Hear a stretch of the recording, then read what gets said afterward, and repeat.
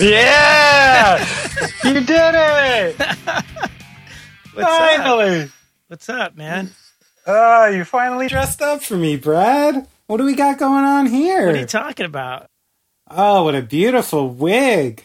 Or did you grow that out in a week? No, it's been, I haven't been able to visit my barber. This is so good. Oh, I needed a good laugh. I did warn you, didn't I? I said if you didn't have something on next time we did this, I was quitting. I take it very seriously. I think you're serious, Benny. You should. But you should. This is good, though, right? This is a good look for me. Oh, my God. It's too good. You got to let the people... I'm curious, though, why your mustache is darker than your hair. Do you dye? Only my hairdresser knows for sure. I was just saying today how my friend was growing in a mustache, and he's a little older than me, and I was like, listen, pal, mine's getting a little more salt than pepper these days. You got to be careful. And I know for sure now that Tom Selleck was dying, you know? He was definitely dying. And I imagine him at a table read for like a sitcom where he was asked to play a grandfather or something, and he just drove straight out to CVS and took care of it, you know? Just couldn't take it. There's no way. Facial hair goes gray fast. If you're seeing anyone over 45 with purely brown, blonde facial hair, it's a lie. Yeah, that's kind of one of the reasons I stopped with the beard, because I was getting that grizzly old guy beard. My mustache is still okay. I got a few gray hairs in there, but... you can salt and pepper a mustache. That's fine. Yeah, it's not so bad. Where's the balance? I feel like a cool big gray beard is cool. Right. But a cool beard that's going gray is not cool. No, that's the thing, is mine was... I would use the word what do modeled. You do? It was modeled. Right. It was modeled. Right. Would you ever dye? Would you do it? I did, actually. You did? I did a little bit, and it looked fine for a while. I mean, that's one thing about being a one-time blonde, is that you can kind of get away with some of that stuff. That's true. That's true. I dyed my hair once, like for real, when I was younger. And, I have very dark hair, and I just threw in blonde dye. So, of course, I have a school ID from Middlesex County College. Orange. Me wearing a Converge hoodie with an orange head. Yeah, that happened once in my life. Only once. Like that movie Johnny Dangerously. She hung me on a hook once. Once. Only took one time. Yeah, only took one. Well, I didn't need to do any more than that. On the flip side of that, yeah, I spent the 90s pretty much as like Billy Idol, bleach blonde. A few times I would do like purple or blue hair. You must have been so cool. I wish I knew you. But there's the funny story is it was one time I was like, all right, whatever. Everybody does this, like everybody's fucking doing the blonde. I got to come up with something different. And I sat down and I like plotted out this look. I actually took like a picture of myself and I like painted on it like in Photoshop. Sure. And I was like, okay, I'm going to do like these like blue wedges in the side. And then I'm going to do black on top and in the back. And it looked really rad in this picture, like total like superhero. And like I did it. And not only did it not look super rad like on me, but then I thought that I was losing my hair because my hair has always been really light. And suddenly I could see my scalp because my hair was dyed black. And I'm like, oh my God, I've ruined myself. I've killed myself. Somehow this black dye has made all my hair. And every single day I would take a shower. I would scour the drain and go like, is my hair falling out? You thought the dye was infecting your head and making your hair fall out? I thought somehow it was making my hair fall out because I could all of a sudden see this, like I could see my scalp and my hair looked... And I've always had thin hair, like I just have fine hair. So yeah, I make fun of my wife about that a lot because we're an organic household. The limits to things are boundless of the things I can't put on or in my body. There's a lot. I agree with most of them, but then I watch her frizz her head like once a month with like these horrible chemicals. Oh yeah, and I'm like, those are made out of bad things. I'm getting good at these. What do they call them? Segues. Because speaking of my wife, our interview this week, Liz Goldwyn and my wife are the reason I ever met Liz. And I was going to talk to her about it when we were doing the interview, But we let off with some, oh, I saw you here, I saw you there. And by the time I rethought of it, we were further in the interview and I didn't want to go back to the inaugural meetings. I thought it would mess up the flow. But it is pretty cool how they met. And I want to tell the story. So my wife owns a company called New York City Sex Trash. Started very small, making one-of-a-kind custom lingerie pieces. Very rock and roll, very cool. And many, many years ago, she was showing her things at a place called the Dressing Room on Orchard Street, which was kind of it was a showcase for local New York City designers and stuff like that. Orchard Street, by the way, which is now like the new rock and roll street in New York City, which is kind of cool. Orchard Street Grocer, get the vegetarian Cuban. Oh, amazing. But anyway, so Liz Goldwyn goes to this place. She sees the piece. She liked it very much.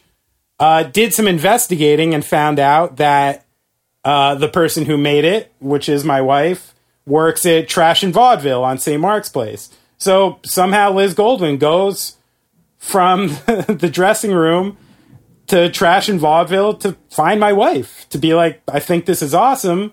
It's not sized for me.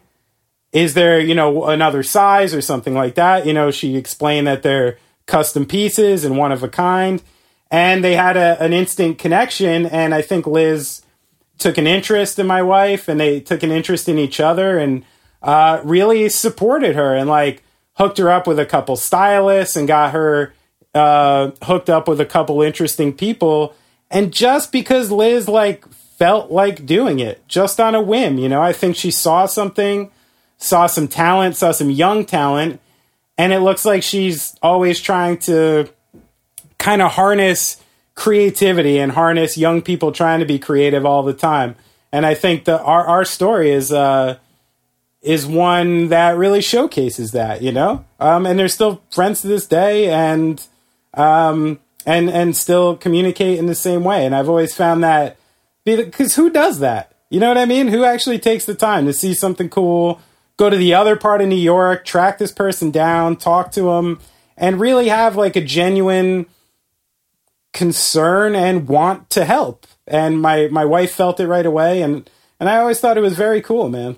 If you got the time and money, it's the very good way to do it. And it's for real, dude, because she benefits. She gets to have the next cool designer on her, it's not totally selfless. No, of course not. But it's also, I think you find people in certain worlds who are just desperate to see people who are doing things the way you want to do them.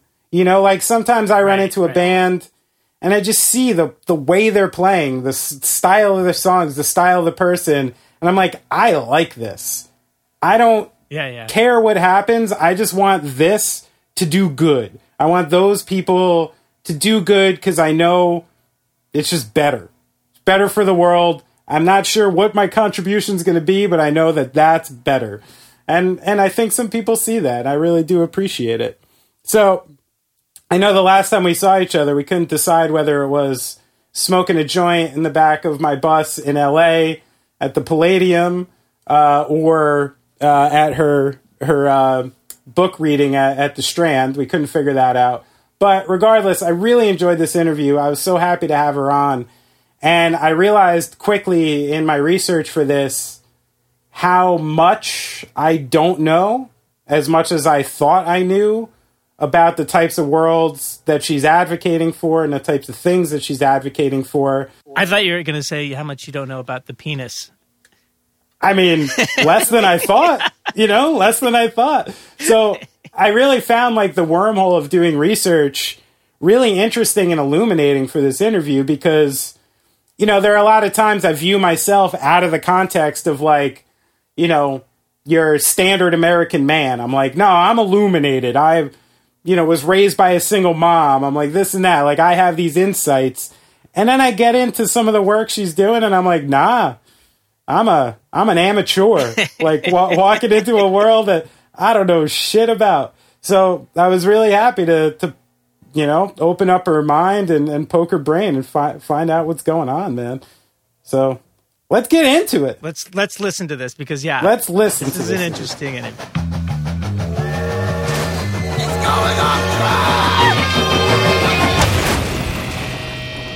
You know, the last time I saw you, Benny, do you remember when it was? Because I do. We were. I think it was at your reading, right, for your book. Was that the last time? Which book? The last one, Sporting Guide. Yes, Sporting Guide. Yeah. We went to a really, really cool upstairs part of a bookstore that had super vintage $1 million books. I was extremely impressed. That was at the Strand in New York City, which I hope stays open post-COVID, because that's like an institution.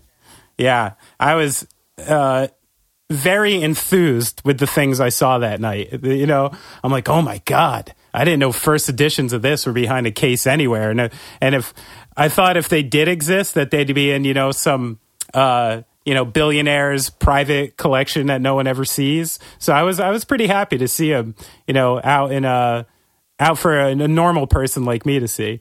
What was the time you remember seeing me last? I was thinking that was probably the last time I saw you in Los Angeles. We were smoking a joint in the back of your tour bus outside the Palladium, because I think I had gone to see like 2 Chainz or someone at the Palladium. You were playing. I don't remember where you were playing, but yeah. I do remember. Obviously, vaguely because of our activities, but yeah, I do remember that. That's awesome. I like that we can go high-low, rare books, and joints in the tour bus. Listen, I've heard you speak of yourself as a Renaissance woman at times, and this would prove it to me. You know, if you can do addresses at the upstairs of Strand in front of those books, and also smoke joints in the back of buses, that's pretty well rounded. I appreciate that. Yeah, I'm also like a diehard old school skateboard fan as well. Yeah, I actually have that in my notes, and I do want to address it because I thought that was one of the coolest things I saw. But first, when we're getting into this is part of our at-home series. So we usually have a studio in New York that we actually, you know, see people face-to-face and do interviews. Brad begrudgingly agreed to do these these series. You know, he's an audio nerd. He reads Tape Op magazine and was a little nervous about this. But I wanted to know, so everyone seems to have a moment when this whole COVID thing went from concerning to a super real thing that was going to be like affecting our lives. Do you have like a flashbulb moment when you knew this was something you'd have to take seriously for quite a long time? Well, you're going to think this makes me sound very out there, but I started dreaming about a massive illness in January. And actually asked my mom to stop flying in January because I was just worried about her, and she flies a lot, like more than I do. And so I was worried about her immune system. And then Gucci is sponsoring the new season of my podcast, yes. Sex Ed. So we were in Italy. I was in Milan with my team to record an interview with Alessandro Michele, the designer, and do some stuff there right before they had the shutdown and the outbreak. And so I was there. We were there like February 16th to 21st, and I'm a germaphobe. Oh, wow. Okay. So I flew to Italy on the 16th with a mask and latex gloves and Clorox wipes, like wiping down the seat. Everybody was looking at me like I was crazy. You're a trailblazer. a germaphobe, but also like I couldn't sleep the whole time I was there. I'm very sensitive to things. And as soon as we got back, I told my whole team, hey guys, like we're going to go into quarantine in America. Wow. And so everyone, you need to get prepared. And just because we were working every day with Gucci and, you know, speaking to them every day, you know, seeing sort of how they were navigating that firsthand pretty early. And then I got sick March 1st. Oh, wow. For 2.5 weeks. So I'm in my like 10th week of this. And there weren't COVID tests when I got sick. You know, I had like a version of pneumonia, but there were no tests. And I just immediately was like, okay, So I think I've just never really questioned that this was I've always had dreams that there was going to be something big, probably since like 2014, I've been dreaming of something big that would sort of affect everyone globally. I always thought it would be climate related. Right. Not a virus. So I never would have expected something like this, but I guess some people knew. Bill Gates, apparently. I mean, I joke about with a lot of like my punk rock friends and stuff is the fact that, like, what are you guys surprised about? This is literally what we've been sitting around drinking 40s and talking about for the last like 25 years, is the fact that this is coming and there will be a massive systematic breakdown where power rises to the top once it happens. But it's almost like, like when someone's going to pass away, it still doesn't take away the sting when it actually happens. It might allow you to mentally prepare a little bit, but once the actual shingles start coming off the roof, I think it's still equally as terrifying, even if you've thought about it in the past. Now, do you have like a generally like kind of, sardonic nature like that, where you're, always thinking something's around the corner, or is something pretty acute, like different for you? Well, I don't think it's like I'm like doomsday. It's just I don't know. I mean, you can see what's going on with our world and sort of where the planet is headed and what human beings have done, and just obviously all of the like gross inequality and in every system. So. Yeah, I mean, I definitely right at the beginning of this, because as I said, I was sick in quarantine from March 1st. I was having a lot of like 9/11 flashbacks. Lived in New York then, about a block and a half away from the World Trade Center. Lane. So I was definitely going through my stuff, and now I'm like, I guess, adjusting to this very strange new normal. Even though about 100 times a day, I feel like I'm in a science fiction movie. Yeah. This strange dystopian future. What was your, like, did you have very serious, like, physical symptoms? Did you need to do anything besides for wait it out? I couldn't breathe. I had to sleep, sitting up. I had really bad vertigo. I was, on the verge of passing out all the time. No appetite, no smell or taste. Really bad coughing. I didn't have a fever though. So, I mean, there's just so much misinformation out there, and there hasn't been enough like peer reviewed medical journal publications. I had to stay off social media. I just completely went offline because that was pissing me off. I feel like people we're in a phase right now where people just don't want to take a pause. It's like there's this need to say things without thinking things through. And there's so many people just feeding this misinformation and feeding this panic that, at the very beginning, I was limiting my social media and my news intake also. Yeah, that's smart. That was making my physical symptoms worse, because I would be like up all night at the beginning, like refreshing Google every like 3 minutes, Googling coronavirus. Yeah, it's terrifying. And you realize, I had the same thing going through this, where I had seen a tweet, that greatly affected me and sent me on some wormhole.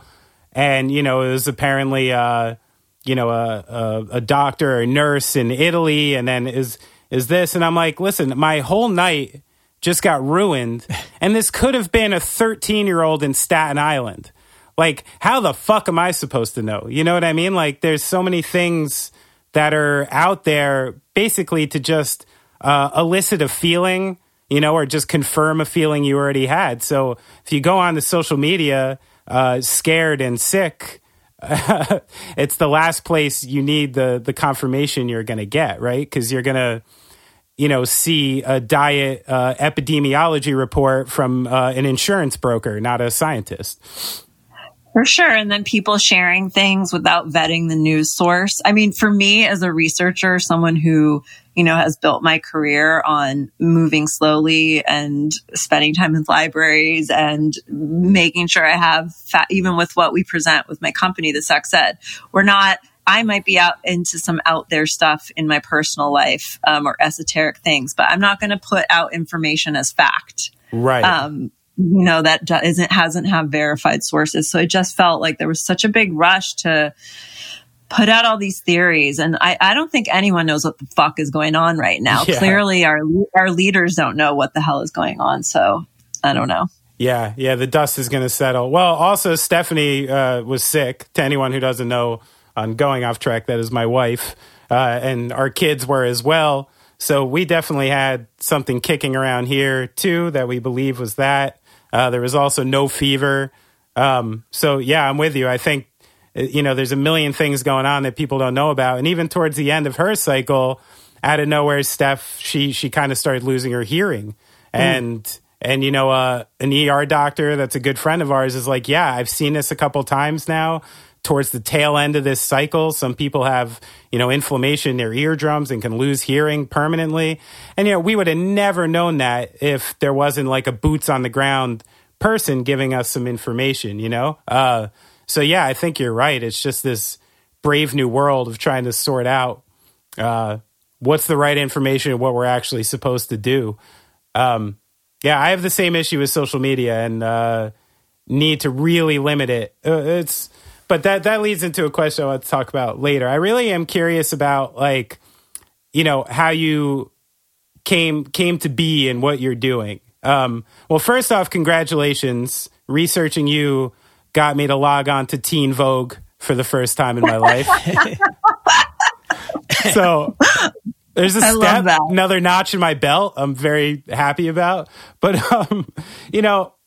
I did read in the New York Times piece that you had a background in skating and punk rock, and that was integral for you.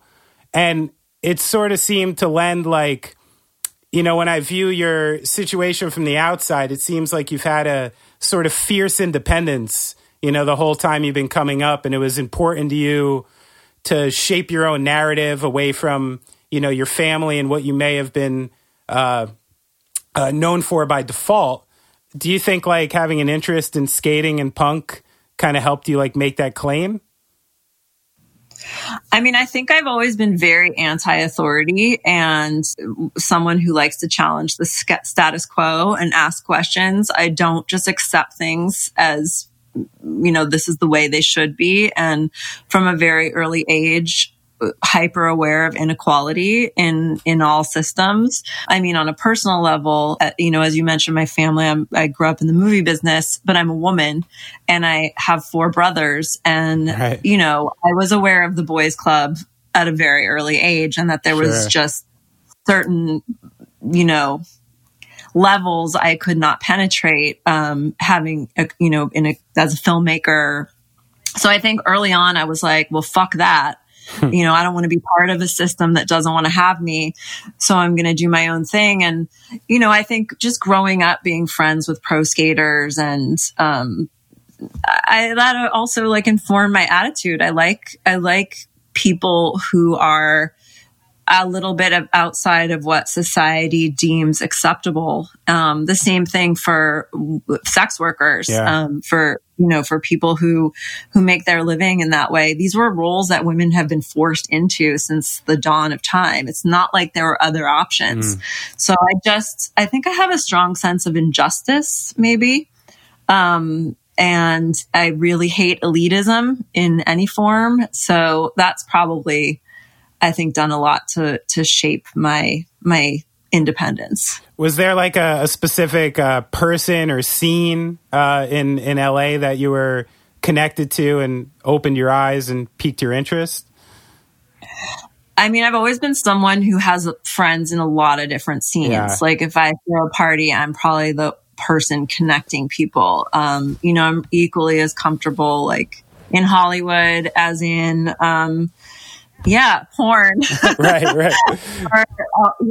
or skateboarding or hip hop or, whatever it is. I'm just really curious about people. And, I don't think where you're from or what you do defines you. I'd say the through line is I like people who are curious, intellectually curious. I like people who march to their own beat. Yeah, that would be skaters. yeah. Although the music, when I collected Big Brother magazine when I was Big Brother. Yeah. I love Big Brother, and I loved all the like skate videos because there was really good music, and I loved the stickers. Yeah. I've done a couple of like skateboard collaboration things, but I loved all those stickers. I still have like my notebooks covered with all of those. I mean, skateboarding has gotten super corporate, but it was really cool in the 90s. Wasn't everything cooler in the 90s? But you know what? The thing that's cool is like, I love the fact that Tony Hawk is still the one at the top of the skateboarding game.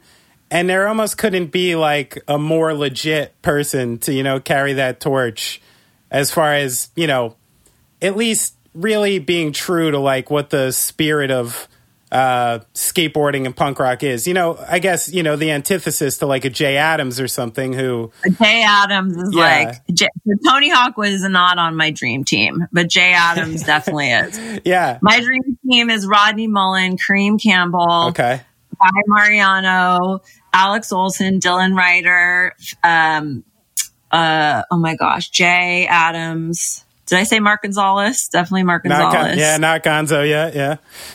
I feel like I'm leaving someone out, but like Tony Hawk has always seemed to me like a little too square for my taste. Yeah. I don't know. He's like, to me, he's almost, I feel like in every scene, you start to get someone who like rises to the top and spearheads. It's almost like in the way that if you had 100 Jay Adams, someone like me maybe never got into skateboarding, and in the same way that like for every, Sid Vicious, you need, like a Joe Strummer who kind of knows how to work it and be able to put the politics to, the mainstream in a way that's like presentable and ingestible. And maybe sometimes in the long run, that actually does more. Like I do think Tony Hawk, even though, like, you're right, he's always been the biggest, maybe the most vanilla, about his presentation and stuff like that, where, yeah, he wasn't very controversial at all. But at the same time, I think he grew like a sport I loved and a subculture I loved. And, I always found that place to be like, a safe place for me. And I was happy when, X Games started, because I'm like, you know what? Maybe other like chubby, awkward 12-year-olds with 6 earrings in his left ear now has like something else to look at besides for like the lacrosse team, Yeah, I mean, it's important to know how to market what you're doing, I think, which is what Tony Hawk's really good at, especially if what you want to do or your point of view is like a little bit left of center. It helps if you've got that part of your personality that knows how to sell it to a big audience. Right.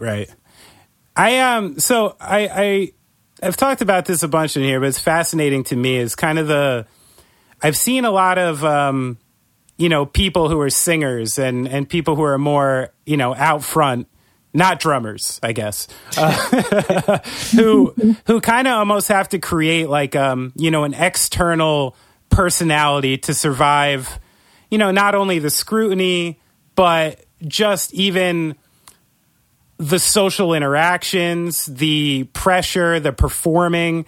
And I've seen people sort of create these, personality exoskeletons and alter egos that they can switch to almost survive in that world. And I read a quote your brother said, actually, your brother Tony. It says, Lizzie's trafficking in the social sphere is very connected to her work, and she's fascinated by the dynamics and the hierarchy of fashion and art.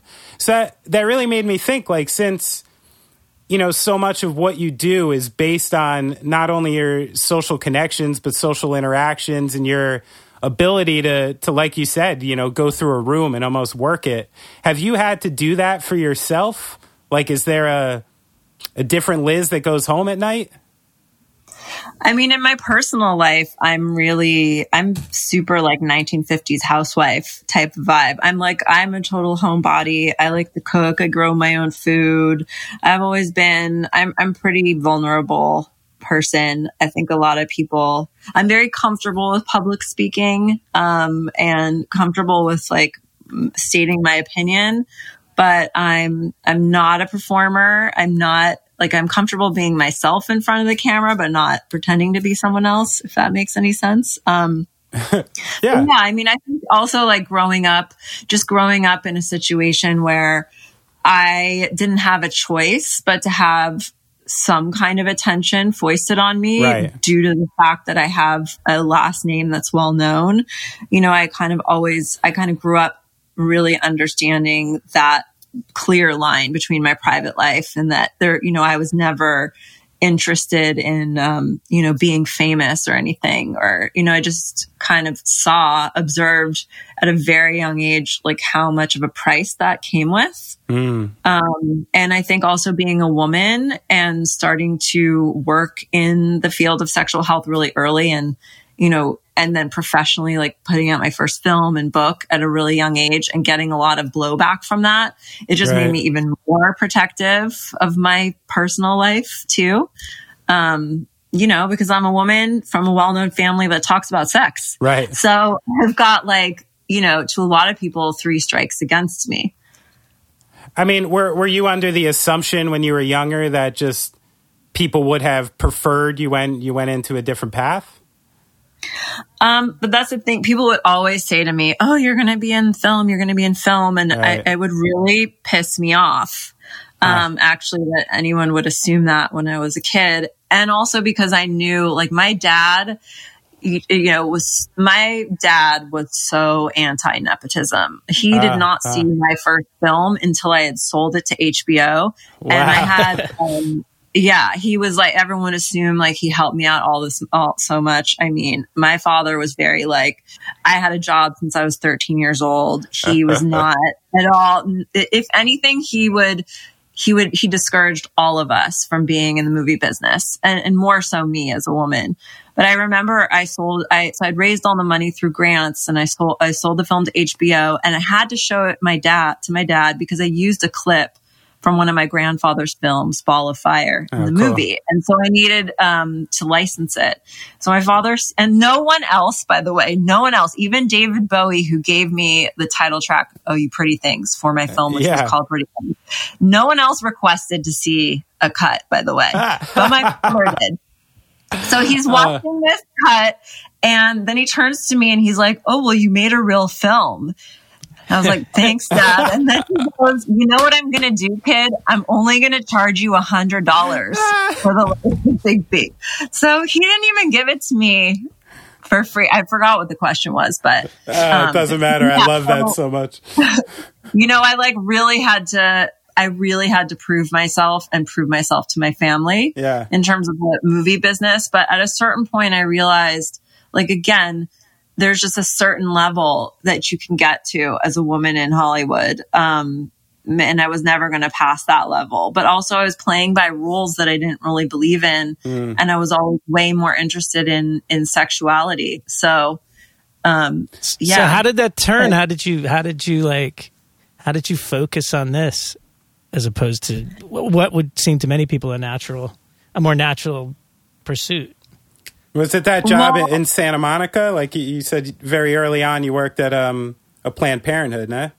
I worked at Planned Parenthood, but before, like I said, so I have 4 brothers, right? So I definitely grew, and my dad was like a total ladies' man. So I grew up like there was porn, you know, and I was always curious. I was always stealing my dad's Playboys. I was always stealing like books from the bookshelf about sex. I was just super, super curious and didn't understand why grown-ups wouldn't talk to me about this stuff. Right. So it was always there. And then, you know, my first film and book was about burlesque queens, about strip teasers of the 20th century America. And then I was fascinated by sex work even before then. My last book, Sporting Guide, was about prostitution in LA in the 1890s. But yeah, I don't know. It was always with me, that fascination, like way before I figured out what medium I wanted to address that in. And I actually bought the domain names for the sex ed in 2008. I bought the sexed.com and the sex ed show, and everything that I'm rolling out now, I wrote then and just couldn't get it done. Everybody was like, "You're crazy. You can't talk about this stuff." I mean, is like is the, the taboo nature of it, what draws people in? I was wondering, I know you focus a lot on masturbation when you talk, and like, can you, in all your research, can you like almost focus where and when this became taboo and when that started? I mean, I'm sure it's got an ancient history, but is there like a way to track that back? Yeah, we actually have a podcast coming out later this season that is a historical one that kind of goes into some of the actually church carvings, medieval church carvings that have gargoyles masturbating. Like you would be surprised. I think the West is very puritanical about sex. I personally believe that parents should be encouraging their children, because obviously the same way that animals in nature are touching themselves, or sex is natural, bodies are natural. I think obviously young kids are going to explore their bodies, and what kids are told at a very early age is don't do that, don't touch yourself.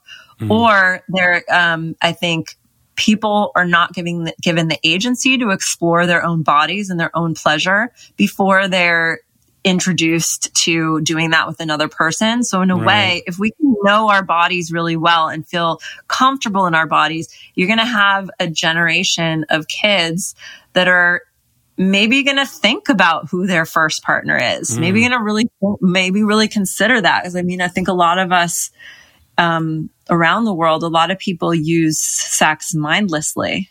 They use it to fill a void that begins very, very early, and that's linked with sexual development. So you think focusing that attention at a young age almost makes people view it in a more unique and special way, where like instead of experimenting with another person, you're actually giving something very special to another person? Is that like the logic behind that? Well, I think you're experimenting with yourself. I mean, right. I don't think many people understand how to give themselves pleasure, and they expect someone else to show them or tell them that. Yes. And then they spend years like unlearning all this stuff. So yeah, I think we need to have a more open, healthy dialogue around this. I mean, even as liberal as my parents were, I never really felt comfortable, and they definitely didn't feel comfortable speaking to me openly about some of the more intimate sides of sexuality. Like if I had a clinical question, it would get answered, but more subtle things, I think are it's tough, and kids are not, they're not getting it in school. And then porn is a whole other ball of wax. Right. Speaking of dialogue, I'm sure you've talked to many hundreds, maybe thousands of people about masturbation. Can you think of like what the funniest, first or most embarrassing masturbation story you've heard out there? I mean, I don't know, because I'm very non-judgmental, so I wouldn't say that anything is necessarily embarrassing. I don't know. I had Nick Kroll and Andrew Goldberg on the podcast of that show Big Mouth. Yes. I love it. I think it's super funny. And I think they go through a lot of really embarrassing masturbation stories that make it onto that show. I love that show. I think there's so much cool content out there now that's like people exploring all the awkward sides of puberty, and I love it. I live for that stuff. Yeah, that stuff is cool. I was like, since we're going into this interview, I feel like I should give my own admission at some point, so I do have a funny story for myself, which is when I began the masturbating search of, whatever was happening and figuring out what I needed to do. I lived in an apartment with my mom, and I had a very shitty metal creaky bed frame. And if I used my right hand, it was quite loud, and there was no way to get rid of it. But if I used my left hand, it was silent. And still to this day, nearly 40 years old, the only thing I do left-handed is masturbate. So you're ambidextrous. That's amazing. At one thing, yeah. I got a pretty quick snare hand with my left, and then masturbating, and it ends there. Yeah. It helped you keep the beat. You know what? Oh my goodness, it may have. And that was an excellent pun there as well. They say if you're going to be a good drummer, you got to have a good left hand, right, Benny? Hey, you know what? I never realized that I helped my career through trying to let Cheryl not know that I was masturbating. But she was pretty cool about it anyway. I don't think it would have been a big problem.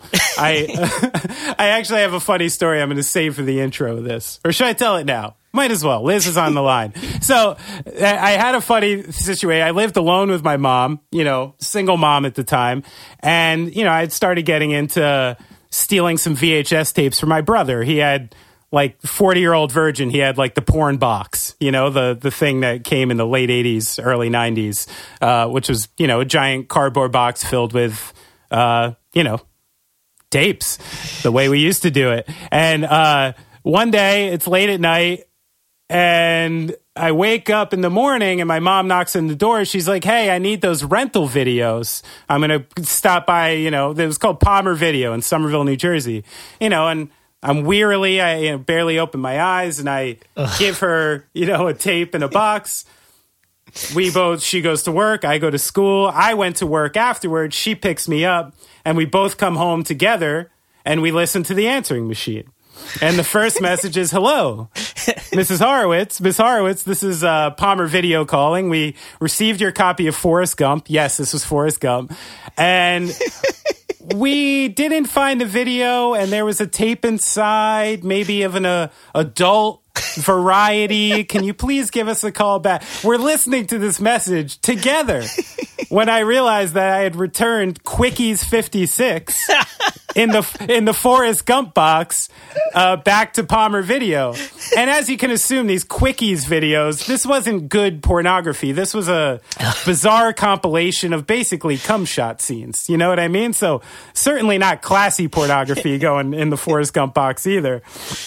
But I'll always remember, obviously we had to remedy this problem.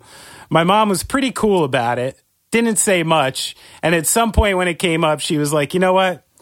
I guess I should be worried if you weren't doing it. And it kind of ended there. So respect to mom. Do you think in your vast experience now, is that a good way to deal with it?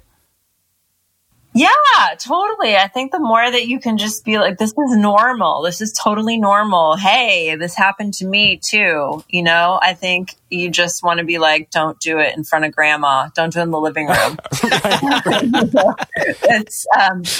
was the kind of kid who I used to call I would call the 800 numbers all the time. I'd call the adult line. And there was a free newspaper in LA back then called LAX ... press. And I would always take that and they would have these ads in the back for jobs. And there was one summer I remember that I had applied to get a job as a script reader. For, an adult script reader. And it was like $25 a script or something crazy kind of money. And my father had actually been paying me to read scripts and write coverage, for him, like him and my older brothers would, because they'd, have a stack of scripts to get through. And they were paying me like nothing. I mean, like peanut. So $25 was a lot. I mean, maybe was getting, I probably wasn't even getting $5 a script for not only reading the script, but having to write like coverage on it, which was like a page or two. So I remember my mom caught me. I was all set to do this job. Right. I was like 11 or 12. And she was like, you can't do that. It's inappropriate. And I was like, but mom, it's like, I'm just reading a script. It's not even talking to anybody. I was so pissed.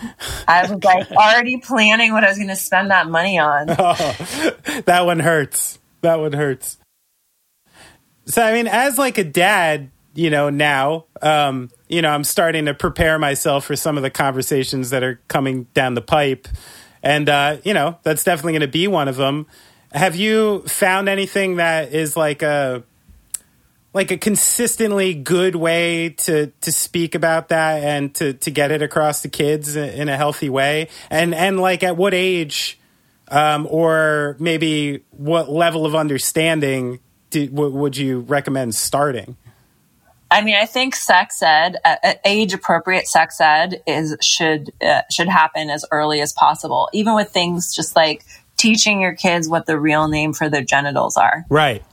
Instead of saying like wah or pee pee. Right. Like giving your kids like names, because the information is power, right? When we don't understand things, when things live in the shadows, we develop shame around them. So we really have to check ourselves in the way that we speak to kids, and we really have to spend some time, some self-reflection, thinking about where our own shit comes from, and try to get through that before we pass it down to another generation, because that's how we got all fucked up. Right, it's from our parents and their parents.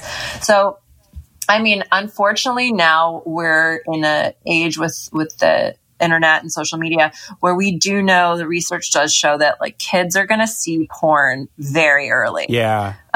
So I think Erica Lust, who's a great erotic filmmaker, she has a site called X Confessions. She makes like ethical porn, but she and her husband have 2 daughters, and they've developed a really great set of tools, which you can download for free on her site, about how parents can talk to their kids about porn, because we can't protect them from that. Like the chances are that they're going to see it somehow through a friend or whatever, through taking your phone.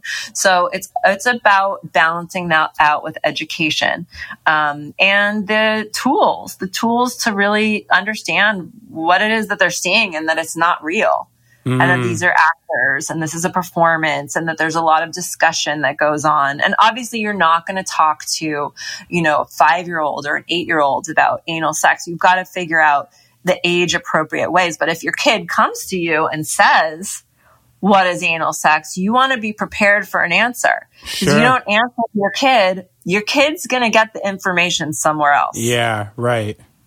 So you want to give them decent information. It's taken me a little while to get accustomed to calling it a vulva.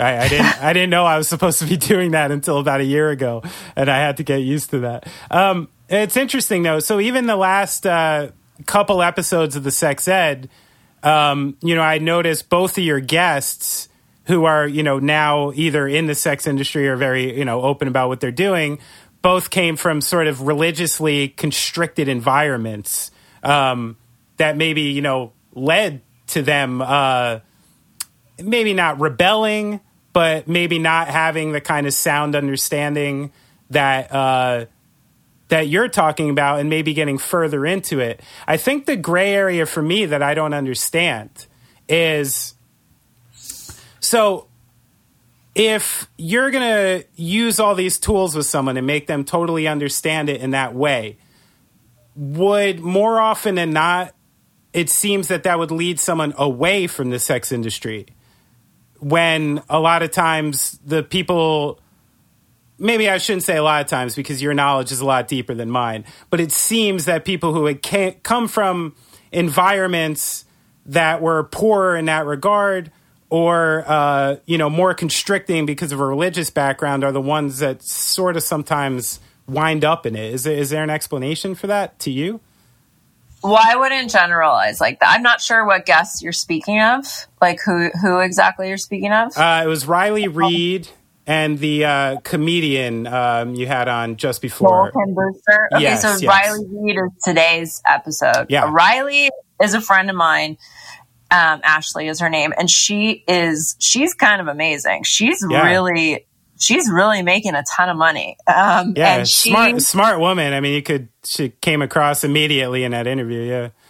She is, and she's very vulnerable, and she's actually been like celibate off camera for over a year. Oh wow.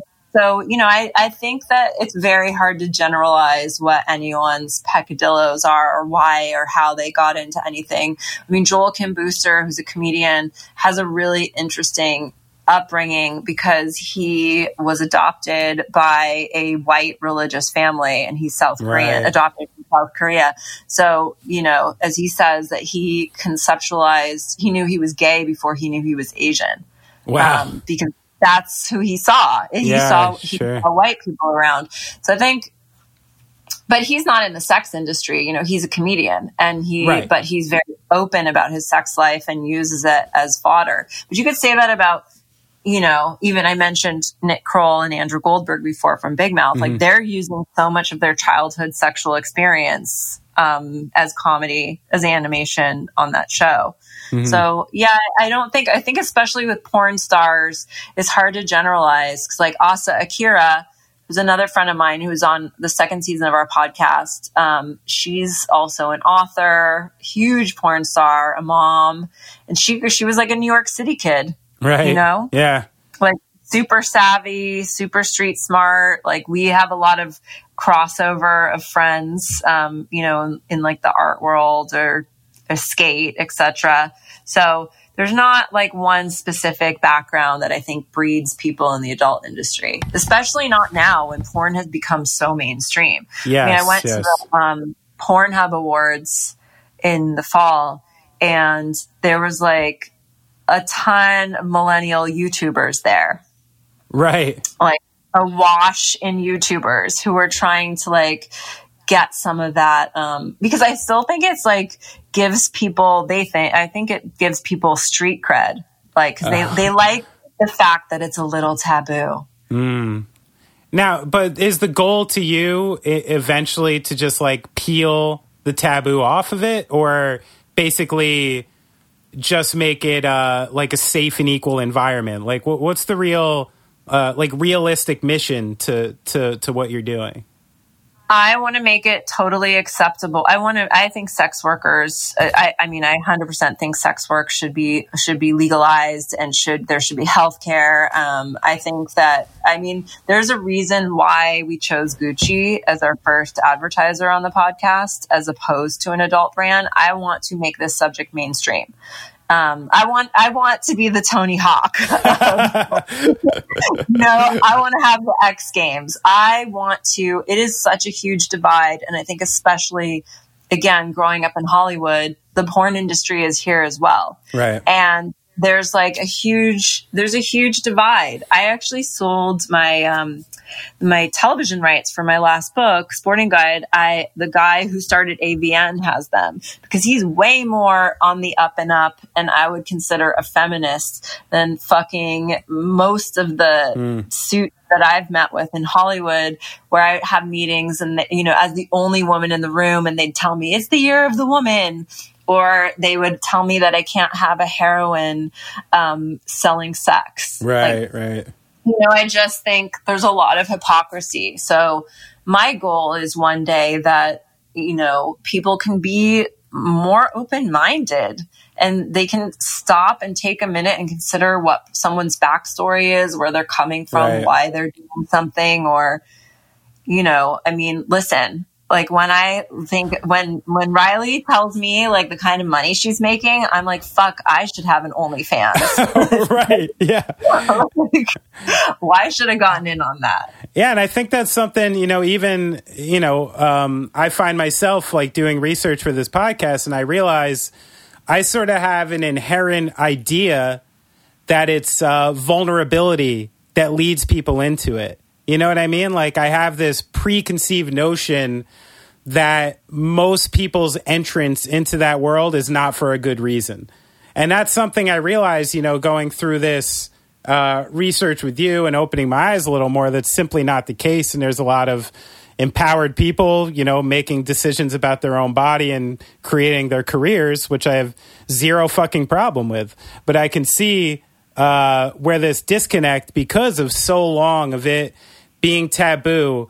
Also, I mean, just the exposure, you know, like I go to my first, you know, strip club when I'm 18 years old, and it's not a savory place I went to. You know what I mean? Like, the people there are semi-awful people. I know who they are. You know, I grew up in that area, and like a lot of them are, you know, they're there for the wrong reason. So it's often like not the actors or the dancers, it's often the consumers that creep me out a lot more than the actual thing itself.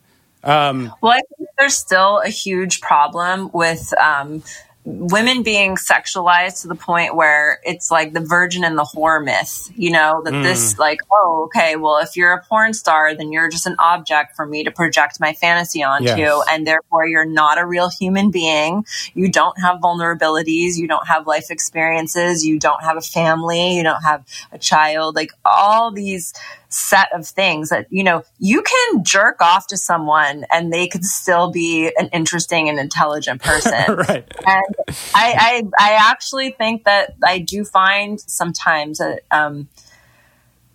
I remember when we did the ASA episode, the animation, because we animate our guests with this great collective Black Women Animate that's based out of New York. Yeah, it's very cool, by the way. I love that you guys do that. Thank you. And I wanted for Asa's animation, I wanted her to be breastfeeding because she had a newborn at the time. Cool. And she posted it on her main feed, and it was amazing, the comments that she got. There were so many people that were like, you're amazing. This is so cool. And then there were all of these fans of hers, these men, who thought it was disgusting. Yeah. Who thought that because they jerked off to her, then she doesn't have the right to be a mother. Right. Like they need it totally separate or else the fantasy is lost for them in some strange way.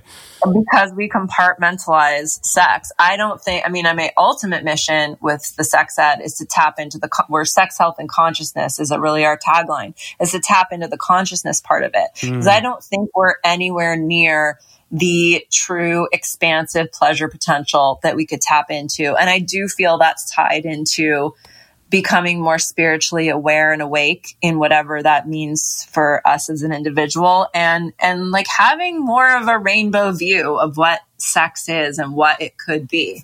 Yeah, that's true. I mean, even something that your guest Ashley had said that actually made me kind of sad and very empathetic when I heard it was how, you know, when you start going into that industry and you make it public, that you're kind of giving an aspect of yourself away.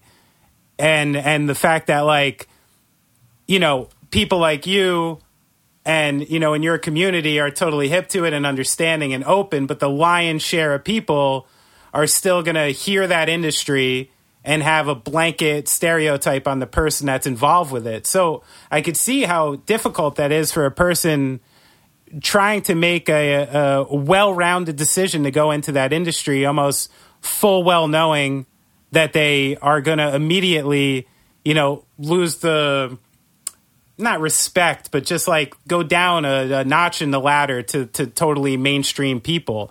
And that's a crazy cross to bear for somebody who needs to get into that. It's giving up a big part of yourself.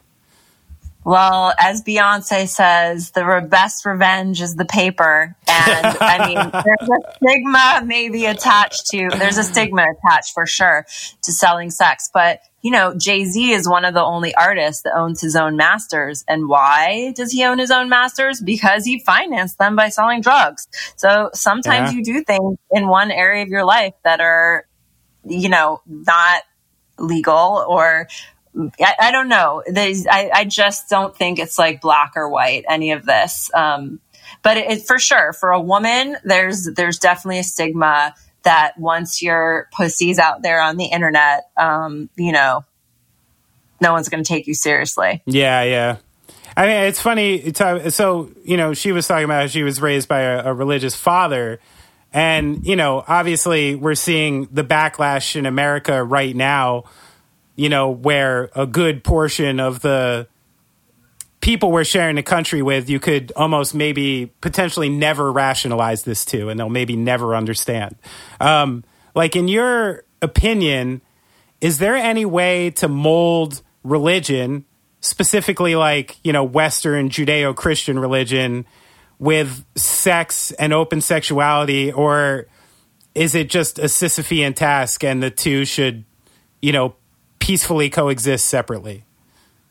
Actually, we have a lot of, I'm very interested in religion and spirituality and in the intersection with sexuality. We have a lot of sex positive Christians, a lot of sex positive Muslims, Jews from all different religions. Our social media manager is a sex positive Christian who does Bible study. Wow.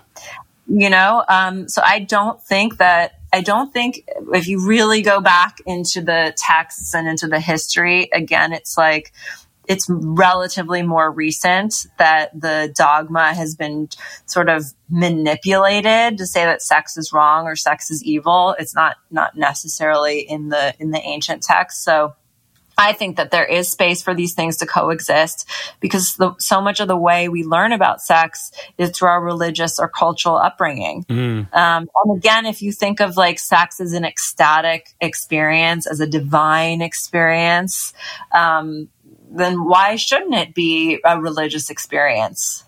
Yeah, sure. I mean, if you believe in the connection to spirituality through, prayer or through meditation, it's just another avenue there, right? I think so, yeah. Yeah, I could see it. There's very few times in my life I can clear my head. I know that. And apparently that's what most of meditation is about. So I could totally see it. Well, we have an essay on our site about orgasm breathing, and I love to teach it to people. Interesting. It's fun, especially when if we ever go back to public speaking, I love to do it because it's a trick that I think there's just so many little tools that most people don't realize that they can tap into to heighten their sexual experience. Like, why do you relegate the feeling of being in your body and breathing on like the yoga mat, or if you're an athlete, that you can bring all that into the bedroom. Sure. You can think about your breathing and squeezing your pelvic floor muscles, which for regardless of your genitalia is when you're stopping the flow of pee. So if you combine that movement with conscious breath work, you can really heighten your orgasm. You can delay ejaculation. I mean, there's so many things to explore. That's why I love this subject. It's endless. Yeah, that's a long avenue. You could always just keep walking down, which is a good thing. So on a funny level, do people sometimes just blanketly dislike your brother because of the character he played in Ghost? Oh my God. I don't know. It's been a long time since that movie came out. But you don't remember like someone just walking down the street, just being like, fuck you, pal. I mean, he's 17 years older than me. So I was pretty young when that movie came out. Yeah. So I don't remember. And I actually have never seen it because I don't like movies where he dies. So I haven't seen that. I saw The Last Samurai. I think he dies in that one. He's been in a lot. He does die in Last Samurai, I'm afraid. Yeah. Yeah. I don't really remember that. I mean, I remember it was a popular movie. I think Scandal probably changed. Like, I noticed that more in terms of like public interaction. That was a popular one. People are fierce about Patrick Swayze. That's why I asked. I remember a story. There used to be a one-screen movie theater in Bound Brook, New Jersey that my mom would take me to every once in a while. And she forced me to go see Dirty Dancing. I was very young, had no interest in Dirty Dancing at the time, but she took me. And the screen right in the middle goes black. And there's about a 10-second delay. And all of a sudden I hear from 10 rows behind, "Nuh-uh, you put on my Patrick. You put my Patrick back on right this second." And all of a sudden this woman is going berserk to like an empty theater for the spirit of Patrick Swayze to come back. So I wondered if there was some just rabid Patrick Swayze fans out there who just have a blanket distaste. Oh, I definitely don't. I don't recall. It's been a minute. Good. Well, I'm glad it didn't happen. So I wanted to get your opinion on something. So during the course of the Me Too movement, there's been some really like clear-cut cases to me of people who are just awful and don't deserve any redemption, like a Bill Cosby or Harvey Weinstein. Like the things they did are just so reprehensible that like, okay, it's easy to just write these people off forever. But is there a road to redemption for people? And what do you think someone would need to show as far as contrition, a path forward, focusing attention towards the causes that they troubled to basically reemerge into society normally? Or is it necessary to really like banish these people to the side to make this thing progress in a real way? Do you have any opinions on that? I mean, that's a very broad, a broad question. We did an episode of the podcast with this woman, Peggy Orenstein, who's a New York Times bestselling author. She wrote a book, Girls and Sex, and one, Boys and Sex, which I interviewed her about. And it's a great episode, I think, for anyone who is a boy, a man, is raising boys, because a lot of these things are not so extreme, like in the case of a Harvey Weinstein. A lot of things, she brought up stuff that triggered me thinking of things that I experienced, in my life, like a gesture that boys learn very early to push a girl's head down. Like it's a wordless gesture which says, "Give me head, I want head." And girls acquiesce because we're not really taught. Like, again, it goes back to teaching your kids about their body, about validating their body. So it's all these sort of wordless gestures and not actually communicating. And so boys learn that this is okay, that it's okay to, and they don't necessarily think of it like, I'm demanding, sex, or I'm demanding head. It's just kind of things that they're subconsciously taught, and they're taught this very early, and girls are kind of taught the opposite. So, I think there's so many different extremes between someone who's been pillarized by the media and then maybe a guy who thinks of himself as being pro-women but maybe needs to spend a little time reflecting on things that on their own sexual history. And I don't think that means that you necessarily need to beat yourself up, but you just need to become aware that it's kind of like white privilege, right? Yes. Until you examine your white privilege, you can walk around being ignorant. And it's the same thing. I just think it's taking a pause and reflecting. So in terms of like reintegrating into society, yes, I don't believe, I'm not here to put men down. I do believe that to uplift humanity, we need a rebalancing of the sexes. And I don't think that women coming into more of their power now means that men need to be subjugated at all. I don't think that's a good thing. I want men. I love men. I want men to become more evolved. I want men to tap into being the best human being that they can be. And some of that is going to come with, a lot of acceptance of the ugly side of masculinity. Yes. And a toxic behavior that they may have engaged in. Yeah. I mean, it's really fascinating. It's like, I was really, raised by a single mom, a feminist. I'm married to a woman who owns a company called New York City Sex Trash, is extremely empowered. And, I do research for this interview, and I see things, and exactly what you're talking about, these old preconceived things that are just built in from childhood and stuff. And I realize even for myself how far behind I am and how much I do need to learn and do need to understand. So I think there's a long road ahead of you, but I really do appreciate what you're trying to do, because the things you're talking about are horrifying for people. So I truly appreciate your efforts. And like I said, literally doing research for this interview kind of scared me, honestly, even because I'm realizing someone who thought, like you said, like white privilege, I guess it's an aspect of male privilege. A lot of the things that I just thought and never questioned are obviously wrong. So I think there's a long way to go, and I appreciate all this information being out there. Thank you. No problem. So this is a music podcast. I know most of the time we didn't talk about it at all, but I know you love music.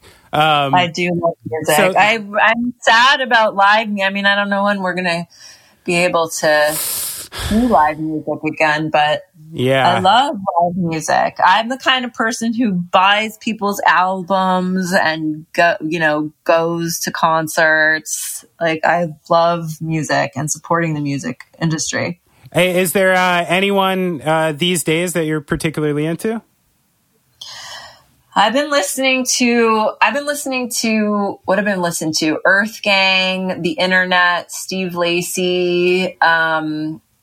Oh my gosh. I've been listening to a lot of mantras lately, actually. Nice. A lot of like sound healing, Tibetan sound bowls, Rolling Stones, always, Jimi Hendrix, always. I've been really into rereading some of the music bios that I find really comforting just for their sex, drugs, and rock and roll. So like, Please Kill Me, An Oral History of Punk by Legs McNeil is one of my all-time favorites. Pamela DeBar's I'm With the Band, BB Wells, Rebel Heart. I love like a juicy rock bio. Right. I love like the more sex and drugs, the better. I've read all of them, like all the Guns N' Roses ones, Poison, Red Hot Chili Pepper, like even bands I'm not into. If they spill the beans, like I'm all over it. And then, so yeah, I've been in like a real, I think because, so like all the bands that are in Please Kill Me, like MC5, Stooges, Television, New York Dolls, kind of going down those rabbit holes of those rock bios right now. I love that. And I was wondering, do you think, who is the best all time at empowering sexuality in music? I mean, God, there's so many. There's so many people, from like Al Green and James Brown to, I mean, gosh, Lil' Kim, Foxy Brown.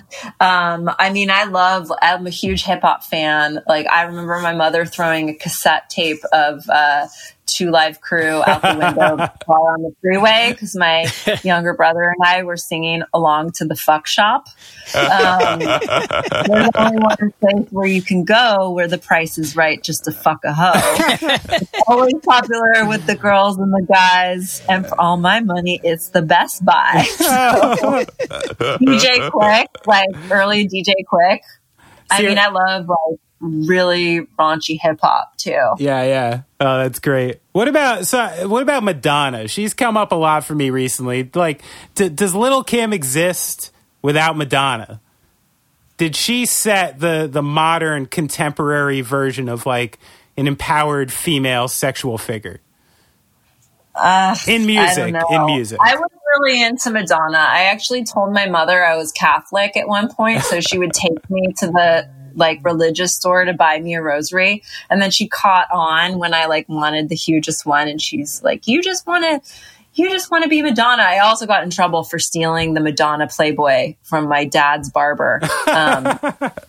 Back when I was younger. I don't know. I think hip hop and like Madonna and hip hop I think Madonna borrowed a lot from hip hop actually. Oh yeah, that's true. That's true. But I mean, of course I loved Madonna back then, but I do think that there's, you know, I don't know if I would categorize her and Lil' Kim in the same place. Yeah. She definitely made it more acceptable for pop stars to be sexually overt. Right. Definitely. And we didn't talk about Prince. I mean, I love Prince. That's also like, he's great. He's very sexually empowered. Oh yeah. I mean, Black Album. Yeah. The fact that Prince literally, I mean, to me at the time he put out Purple Rain, he was neither masculine nor feminine. He wasn't rock. He wasn't pop.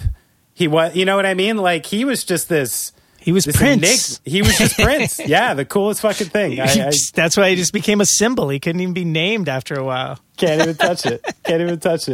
So, can't touch it. Liz, like, you know, everybody's going crazy for the most part. And some people are managing to keep it together better than others. What are some things you're telling yourself on a day-to-day to convince yourself to have hope and be the best you can, and just some things you're using to feel better on a day-to-day basis? Well, I think one thing is that it's day by day, hour by hour, that, you know, when your mind starts to go to the big hamster wheel of all of it, I think everything we're in right now, I mean, it's an interesting quandary for psychoanalysts and therapists right now, because they're dealing with something that is happening to everyone else and they don't necessarily have the tools to explain it. So we're dealing with something that no one really has the answers for. So one, to give yourself a break. For me personally, meditation, masturbation, and marijuana yes, are very helpful. I don't know. You gotta do what you gotta do right now, and not judge other people for how they're getting through, and also think that right now is the time to think about community. And in America, we're so focused on the individual, but this is not the time where it's me first. Right. That's awesome. Well, Liz, I think we're over an hour, so it's probably about it, I guess. Cool. Thank you. Anything you want to add to the talk here? Anything you want to prop? Listen to the sex ed and check out our website. We have a keyword search, so you can type in like anything you want to know that we cover, from cannabis and sex to anal sex 101 to prostate pleasure, period yoga. The whole thing is to be a resource to people. Yeah, the site's awesome. And if you don't jump on capitalizing from the M cubed of meditation, marijuana, you really got to make a t-shirt, Liz. I mean, I know it's a little low brow. But you put that t-shirt on the website. It's hotcakes. Or maybe a kit. Maybe it's a kit. Yeah, a whole kit. Yeah, that's right. You're in California. You can sell that in Cali, yeah. Yeah, it just grows off trees there, doesn't it? That's awesome. It does. Yeah. It does. All right. Well, thanks so much, Liz. I really appreciate you taking the time. Thanks.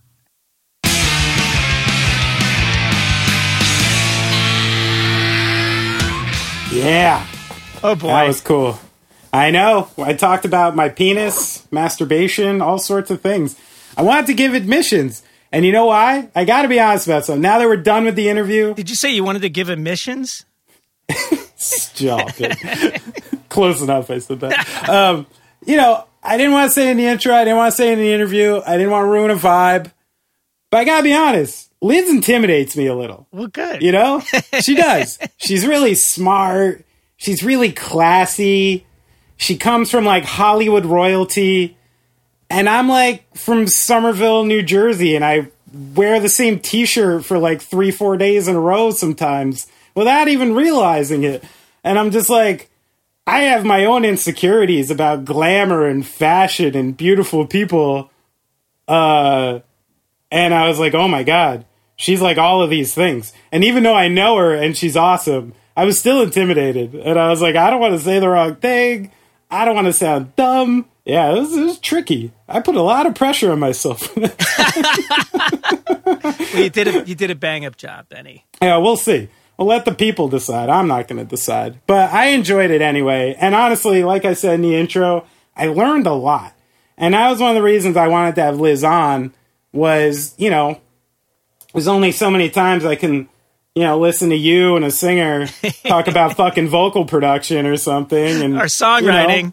Yeah. Every once in a while, you got to expand the mind, And I appreciate that she's found something that she really believes in. She's so educated about it. I mean, her books are literally about, the historical sex worker scene in LA in, the, late 20th century. And, really, really interesting, cool stuff. So it's not just like someone getting on a podcast and just being like, yo, sex is awesome. It's like this really mature and well thought out and understood thing that makes a lot of sense, when you start opening some of those doors. And it's stuff I really haven't thought much about and I haven't really had to. So I appreciate what she's doing. And I was so happy she came on and shared with it.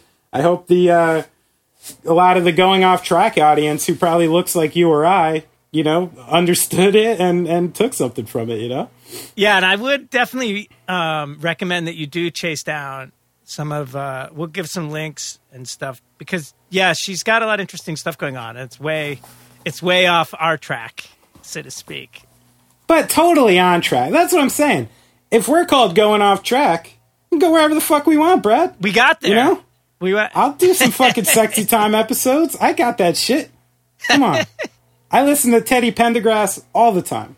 Oh, yeah. You're getting cocky. I do. You're getting cocky. I do.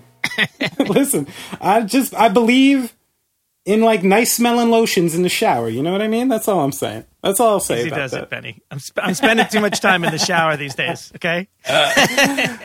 But yeah, so everyone should definitely check out her podcast, The Sex Ed, which is awesome. It is thesexed.com. It's The Sex Ed on Twitter and Instagram. So she got that on lock. And then her own personal account, she's Goldilocks LG on Twitter, Goldilocks G on Instagram. An awesome follow all around. What do you got, Brad? What's on your mind besides for that blonde hair of yours? At Going Off Track, you can Venmo us. Just want to thank Colin, Nathan, Rocky, JS, who recently were hooked us up with some more maintenance money. Yeah, thanks for everyone doing that. Patreon is not up yet, but I am going to get it up at some point. I realize I keep saying it. It's about week 6. This damn homeschooling is killing me. But I'm too busy to get paid. Yeah, for real, right? I know, we're too punk rock, man. But yeah, just keep an eye on our socials. And if you want me to wear more than 2 shirts a week, maybe send a couple dollars my way. Yeah, Benny, black shirts. That's all we got. Is it the same black T-shirt?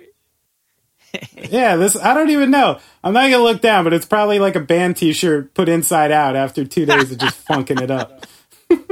That's probably what's going on. But anyway, Brad, another fun going off track. I enjoy it as always. As always, Benny. And yeah, thanks to Liz. Thanks to everyone who decides to listen to the bitter end Thanks here. To your wife, Benny, for putting up with you and for making this podcast happen. Yeah, this is all her. I would have never known Liz without her. There you go. So that's awesome. All right, have a great week, everyone. We'll be back next week with another awesome one. Yeah!